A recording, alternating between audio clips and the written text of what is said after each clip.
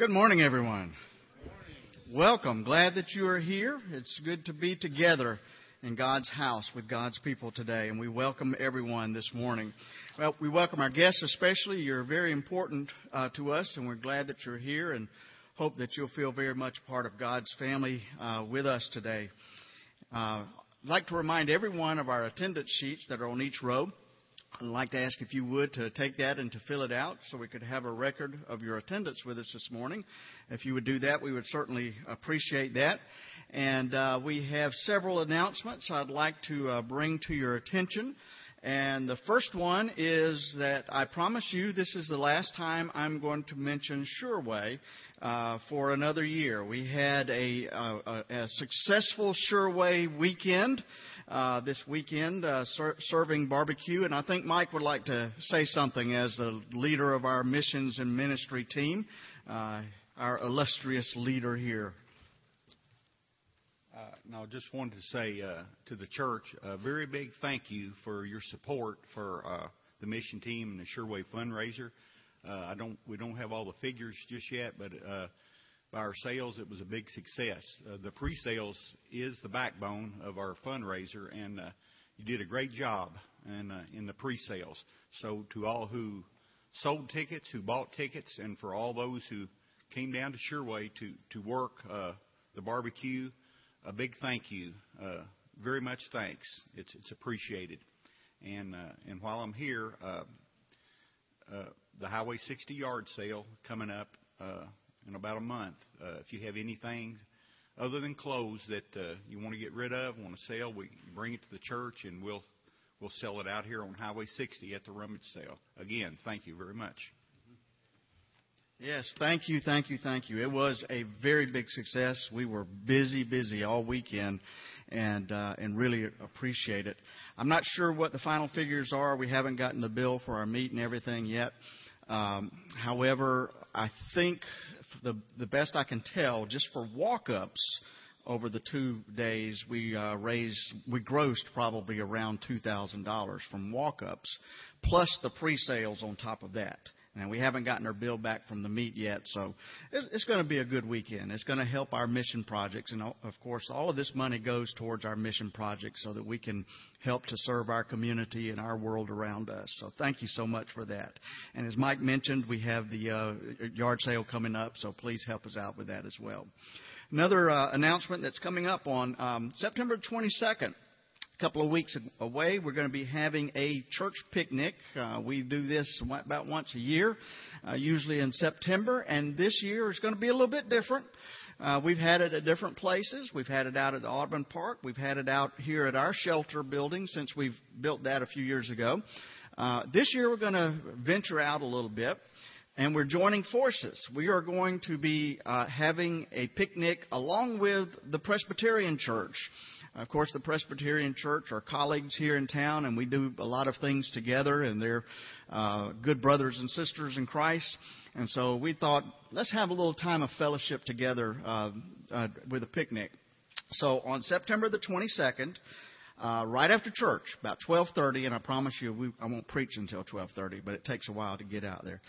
We're going to go to the brain injury camp.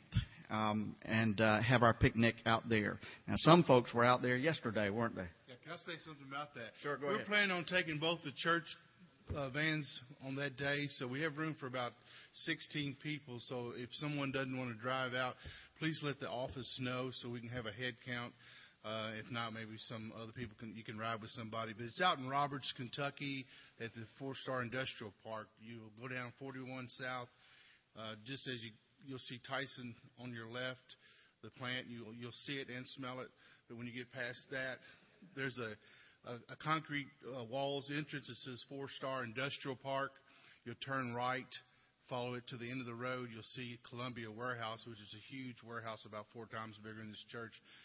There's a gravel road just past that. You'll turn up it and the top of the hill. If you've not been out there, it's a great opportunity for you to come out and see it. We have 42 acres. We have a lake. We can fish. We can do cornhole. We have a zip line. We have ropes courses. We got almost 2 miles of trail, and it's nice. We got pavilion. So make plans to come and support, this picnic. And the Presbyterian Church is one of the backers of the camp, too, just like we are. And so John Guthrie, the pastor there, we kind of came up with an idea on one of our board meetings. Why don't we do a joint picnic? We thought it would be fun. So please mark your calendar. That's the 22nd of this month. And we're actually going to just leave right after church and try to eat around 12:30 to 1. Ask you to bring some side dishes. The meat will be furnished and stuff. So if you have any questions about it, you can see me or anyone else that's involved with it. Thank you, Mark. Like we said, you can ride the van if you'd like to ride the van, or we can have a convoy out there if you want to follow some folks. It's not really that hard to find once you know where it is. So please plan on joining us the 22nd right after church. A couple of other things, a couple of changes in the announcements that you'll find in your bulletin. First of all, the deacons meeting has been postponed, so we will not be meeting today, and we will let you know when the meeting. We will have a meeting during September sometime, but don't exactly know which day that will be. But we'll let our deacons know when that will be as soon as we have a date on that. And also, our Joy Lunch is planned for Tuesday. We're not going to be having our Joy Lunch for September. As many of you know, our illustrious leader of our Joy Lunch group is in the hospital. Pam Gardner is in the hospital and is very sick. She had surgery a few days ago. And I want to bring you an update on Pam as well. Pam, overnight, has developed pneumonia. She is in ICU on a respirator right now. I was there early this morning. And the doctor came in and gave a report, and he was very encouraging. He said that she's not as bad as she looks. But what they have done is they have induced a coma for her to allow her to heal.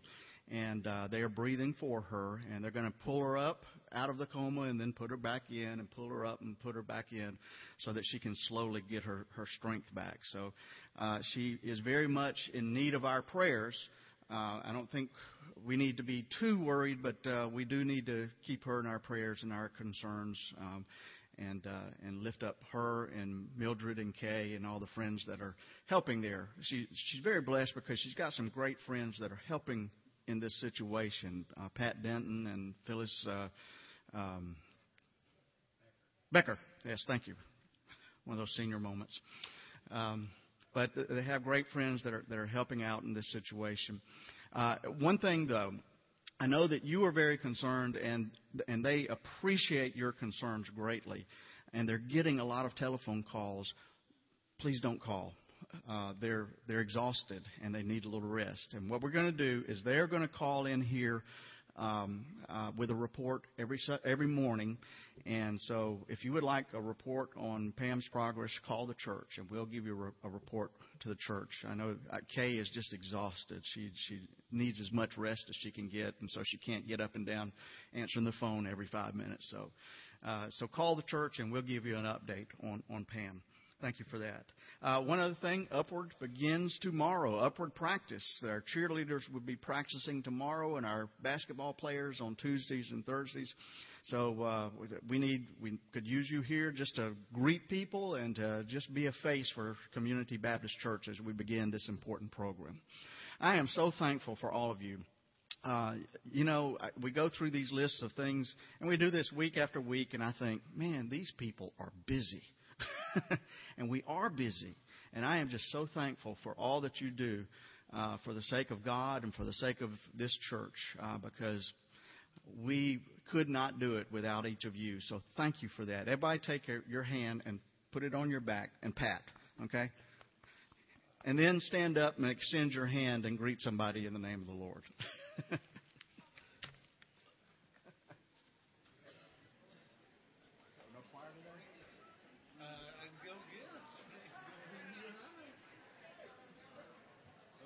Nobody was back there. Did you know you were leaving? I did. I found that out Sunday. Okay. It's prayer practice.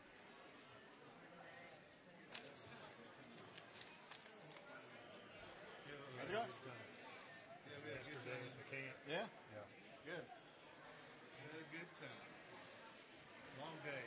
I know. It's been a long week. Yes, it has. Yes, it has. I'm kind of glad that you I know. they could read. I mean, that's all I can say. Hey, Gail. How's it going?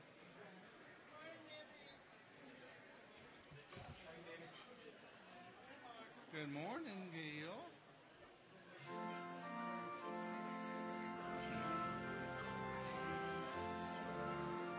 Let's remain standing and sing hymn number 56. Guide me, O thou great Jehovah.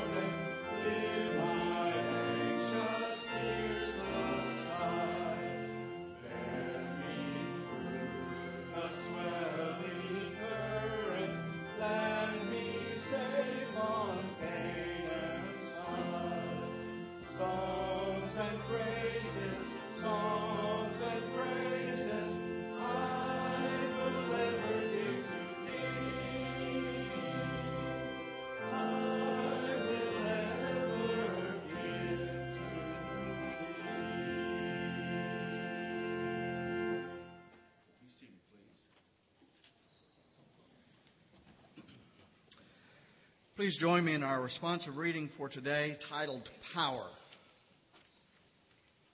Almighty and loving God, you created the ocean depths. You made the mountains rise. You spangled the sky with stars. We praise your majestic power revealed in all creation. When the earth trembles and our hearts shake with fear, we look for a steady place to stand. That's when we yearn for your gentle power to come to us in ways that speak comfort and peace to our very human hearts. In the midst of all that changes, we look for a love that endures. So, God, pour your holy power on each one here in ways that reveal your quiet strength, your hopeful presence, your faithful love. Amen.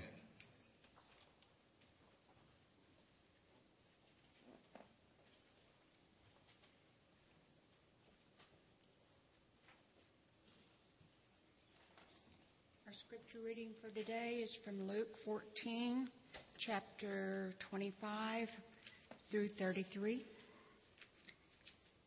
And there went great multitudes with him, and he turned and said unto them, If any man come to me and hate not his father and mother and wife and children and brethren and sisters, yea, and his own life also, he cannot be my disciple. And whosoever doth not bear his cross and come after me cannot be my disciple.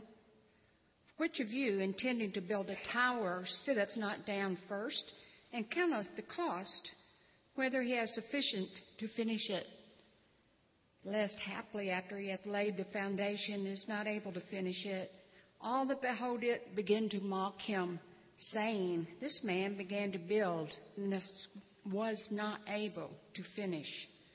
Or what king, going to make war against another king, sitteth not down first and consulteth whether he be able with 10,000 to meet him that cometh against him with 20,000. Or else, while the other is yet a great way off, he sendeth an ambassage and desireth conditions of peace.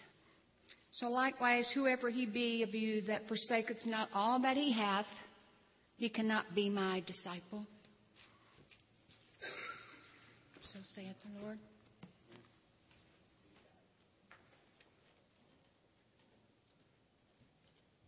Come on down, children.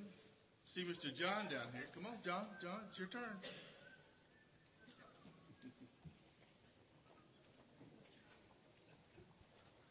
Just like my wife tell me when I'm ready to go and what to do and how to do it.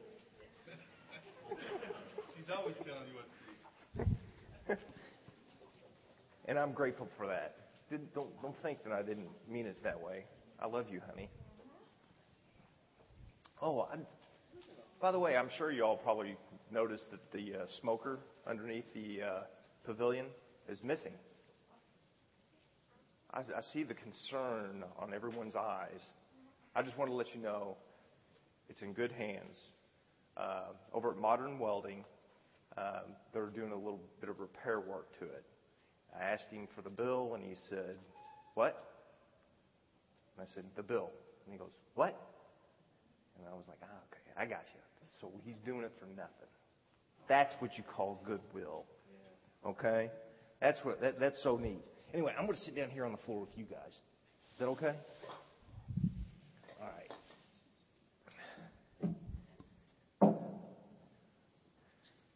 This is a piece of wood.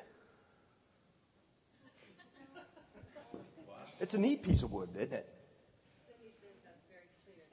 Okay. Well, it's a special piece of wood. You want to know why? Okay. This piece of wood is an idea. It's an idea. Exactly. Like making a house. Or you can, yes. And they got a board. Yeah, Ed, and Eddie, they have this one guy that carries a board, and it's kind of like a doll.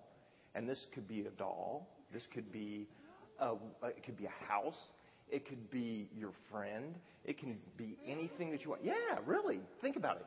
Now, see, if I carve this out, I could probably make a really cool stick figure or something like that. Well, here, case in point. Trust me. We look to our elders for advice. Is that correct? And we learn something. Is that correct? Yes. Okay. And guess what? One of our own in our congregation, Vince Davis. Raise your hand, Vince. No, look back here. Look at Vince. Wave. Wave. Guess what? Mr. Vince, you know what he did?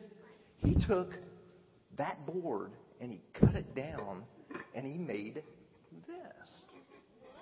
Isn't it pretty? Yeah. It's like magic, isn't it? And I think the piece of wood that he used was right there. So this piece of wood can be made into what? A cookie jar? Exactly.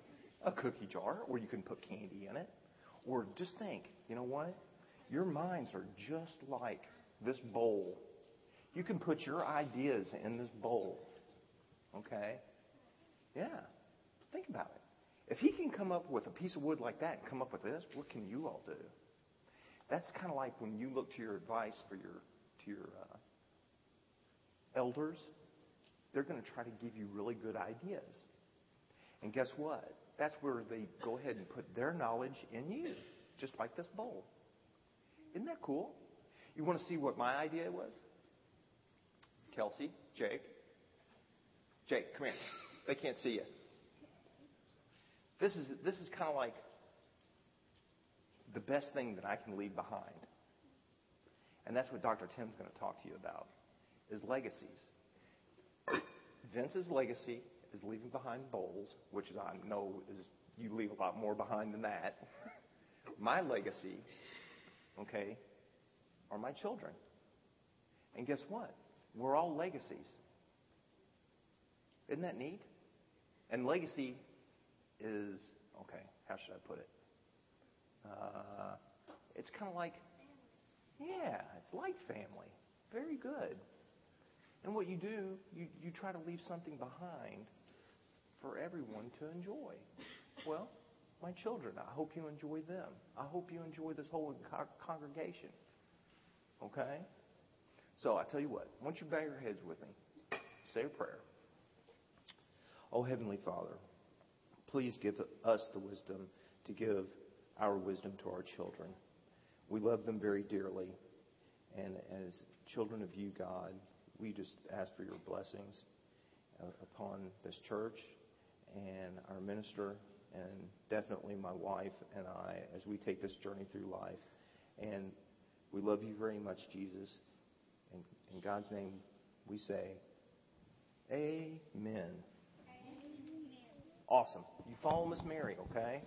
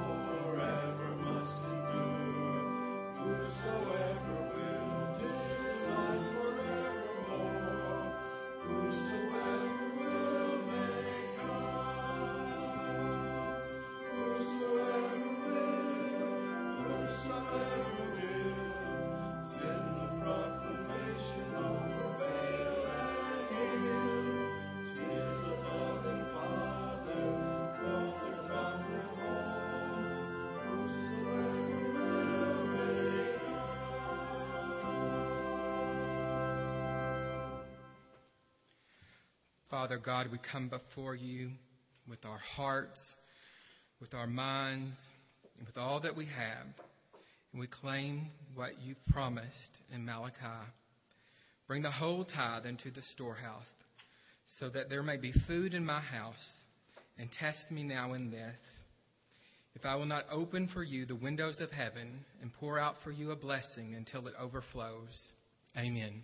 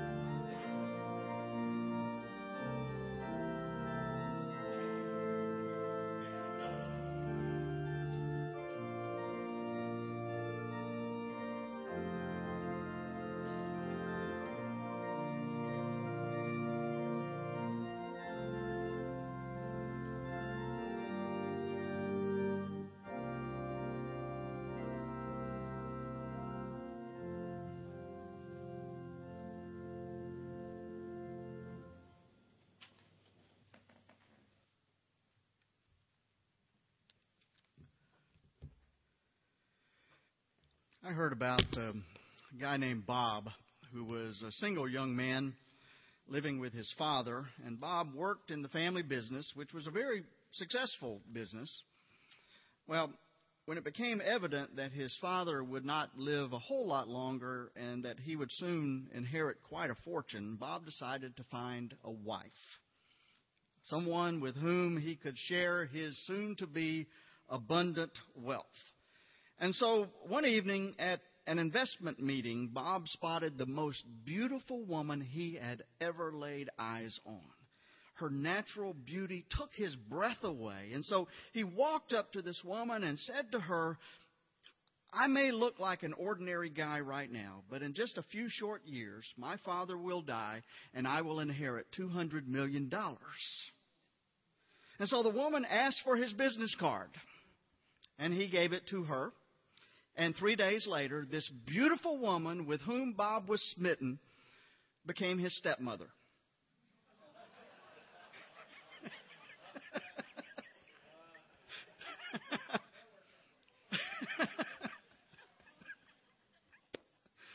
Now, there's a woman with a plan for success.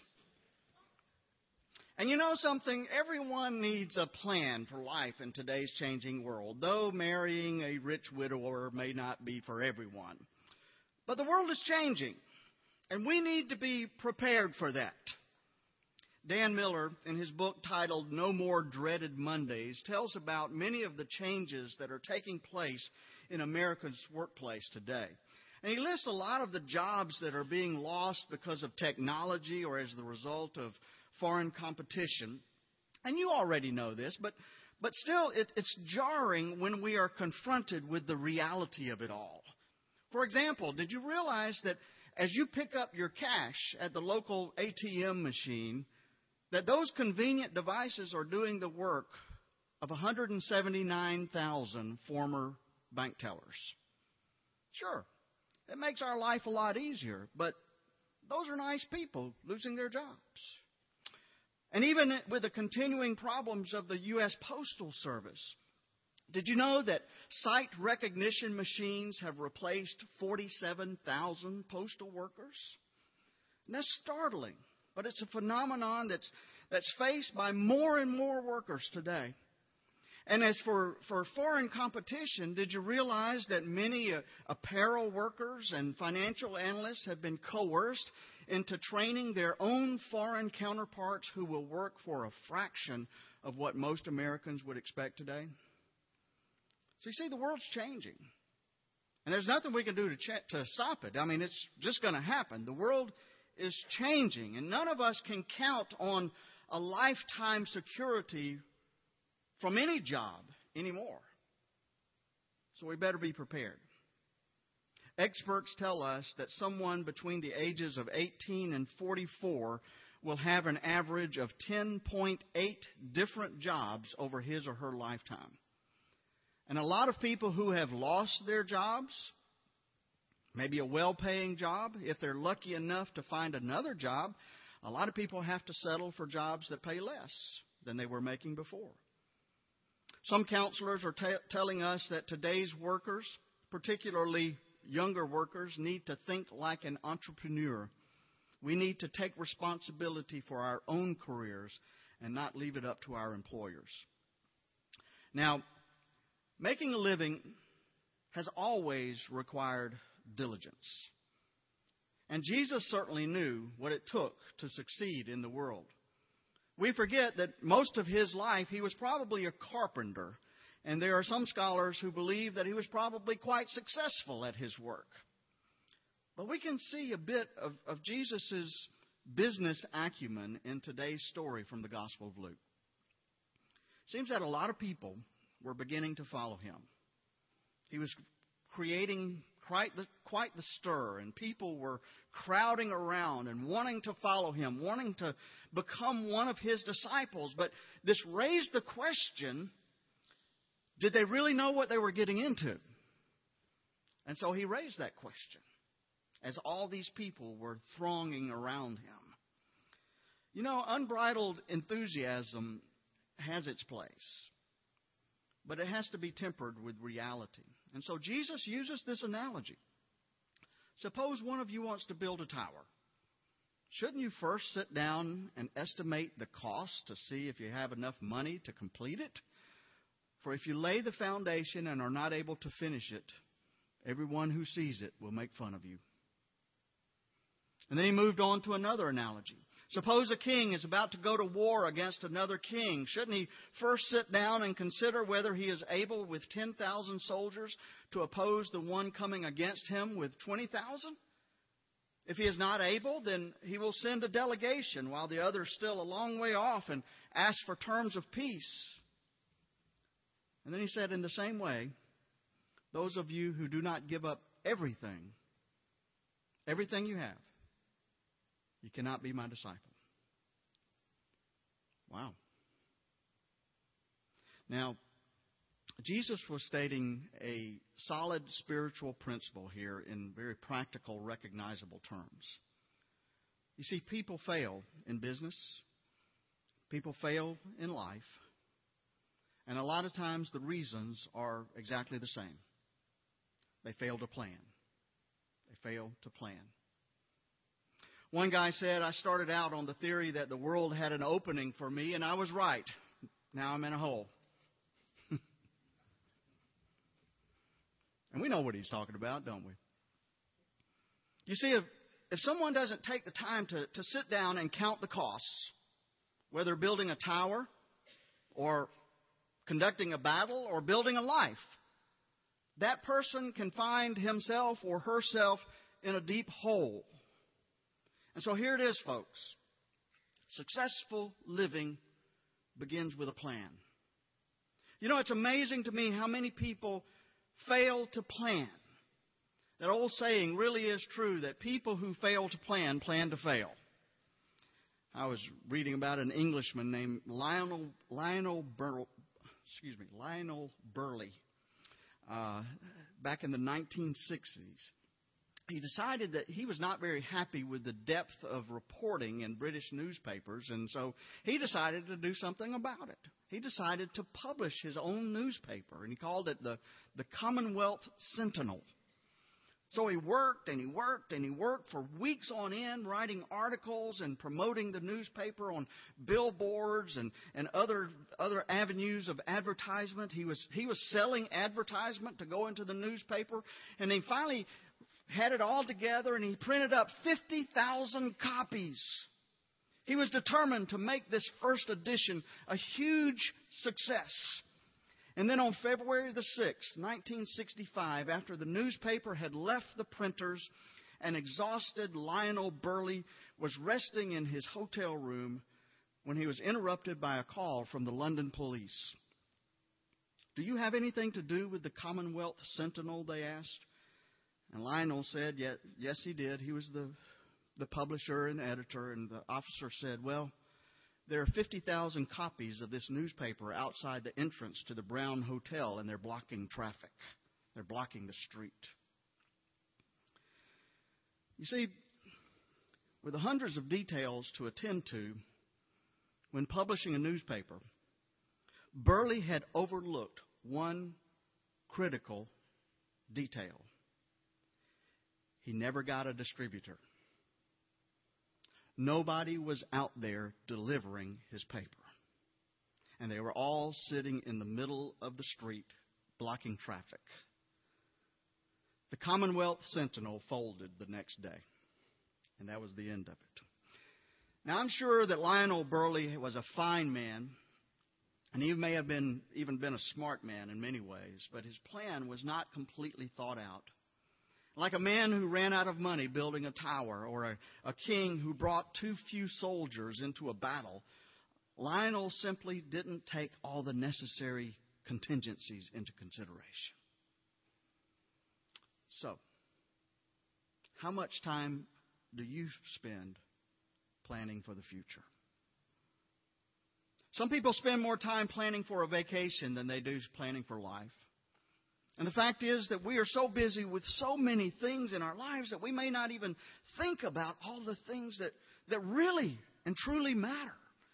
So I want to ask you something that all of us must answer at some time in our lives. And here it is.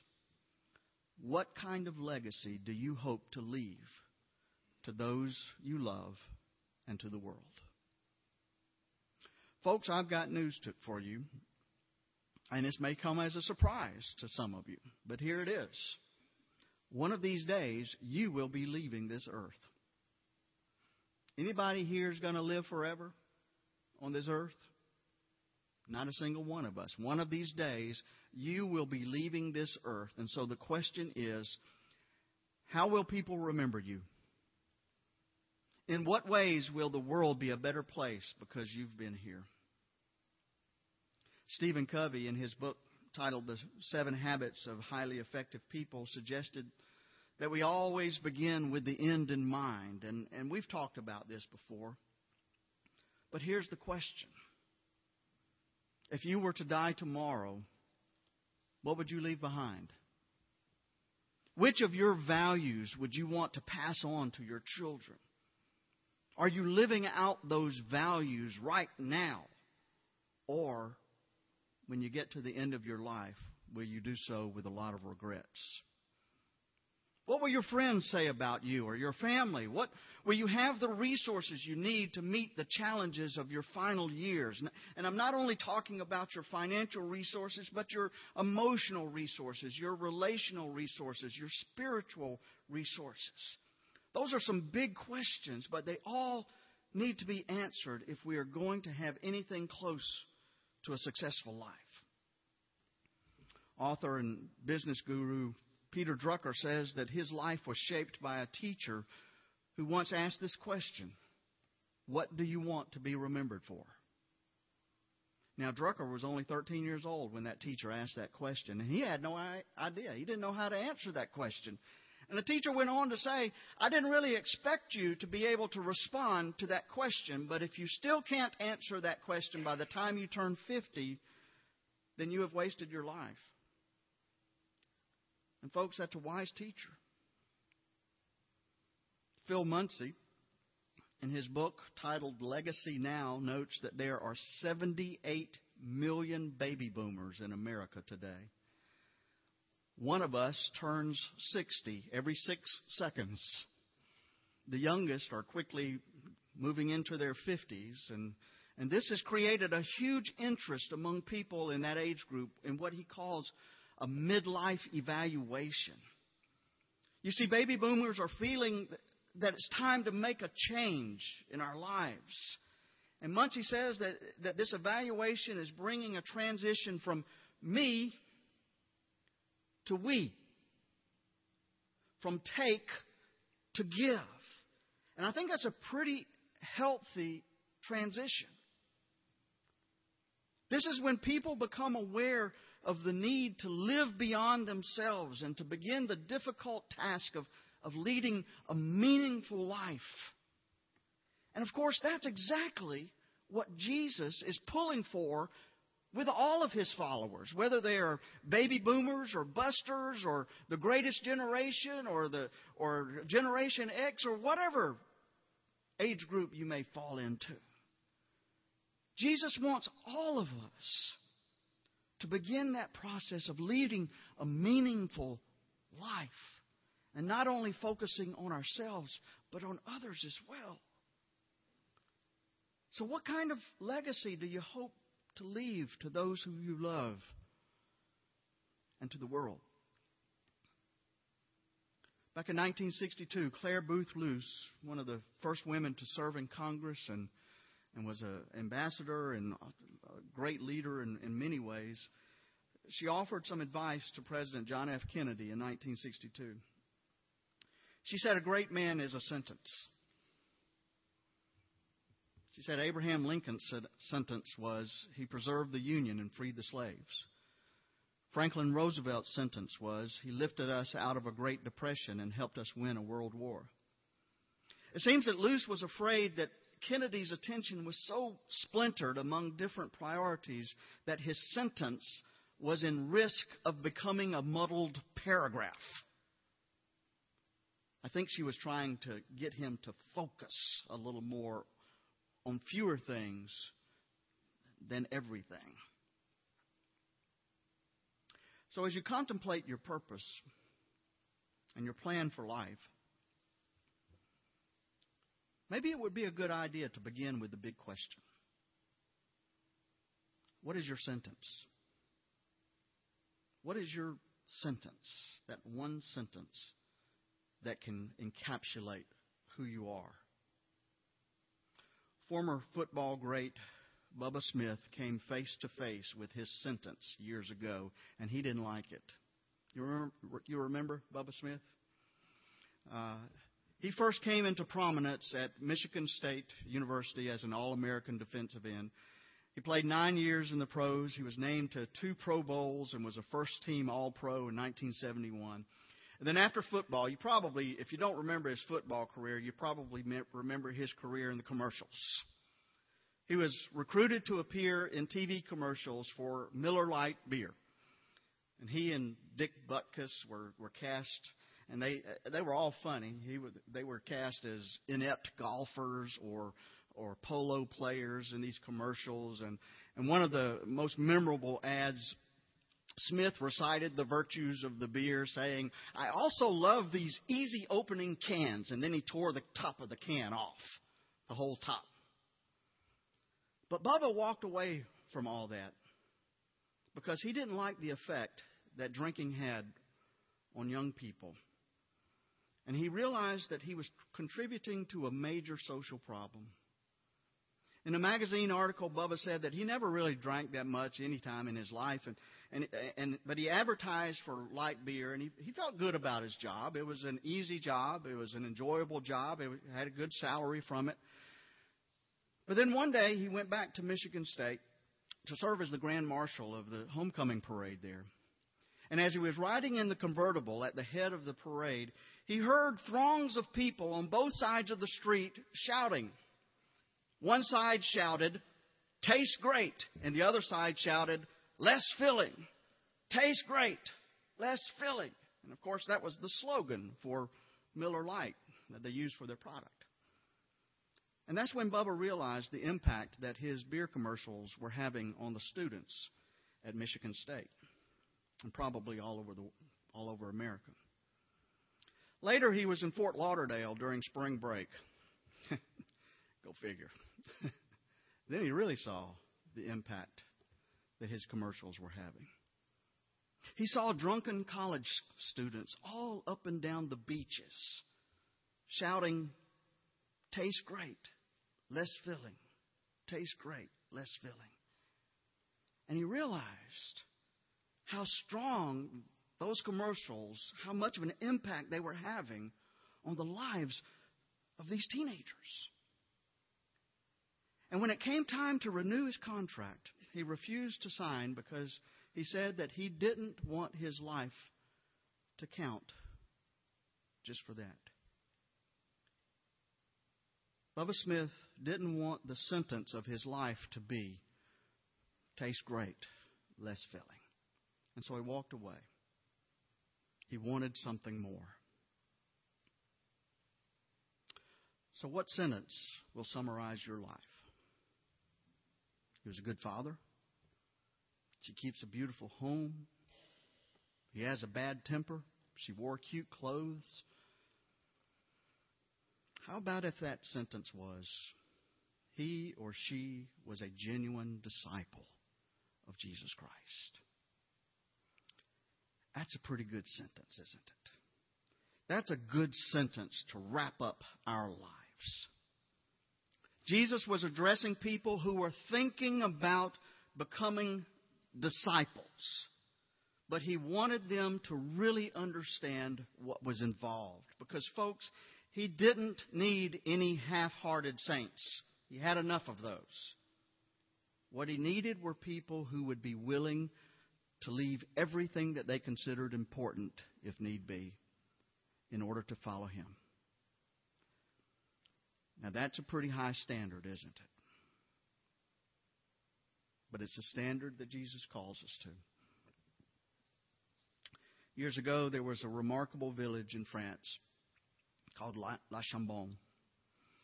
And what made this village so remarkable is that the residents there, as a community, they voted to do this as a community. They risked their lives to protect Jews during World War II. In later years, documentaries were made about them, and a wonderful book titled "Lest Innocent Blood Be Shed" was written about them. But the villagers tended to be irritated by questions that made their risk seem to be noble or praiseworthy. "What else do you do?" they responded. "You do what needs to be done." You know, that would be a good one-sentence legacy, wouldn't it? They did what needed to be done. I want to finish with a story that I'm sure most of you are probably familiar with. Tom Burnett was a passenger on United Flight 93, which went down in Pennsylvania on September the 11th, 2001. Tom called his wife from the plane when he found out that 2 other planes had crashed into the World Trade Center, and now his plane had been hijacked. And he told his wife, "I know we're going to die, but some of us are going to do something about it." And because they did, many other lives were saved. Now that statement, "I know we're going to die," is really an unremarkable statement because, folks, every one of us is going to die. But those other words, "some of us are going to do something about it," that is an inspiring one-sentence legacy. So what will your legacy be? What one sentence would you want to define your life? Are you living that legacy right now? If not, then maybe the time has come to make your plan with God's help and then live your life accordingly. Amen. We're going to sing our closing hymn, number 307, "Just As I Am." And this is our challenge for all of us here today, that we would give some thought as to what it means to truly be a disciple of Jesus Christ. Because, folks, it is a commitment that we make. It is something that that God has called us to do, not only to believe and to enjoy by coming to church and fellowshipping with like-minded people, but to live our lives out there according to the precepts of being a disciple of Christ. It's that kind of commitment that God calls us to, and that's the challenge that I want to leave you with today as we sing number 307, "Just As I Am."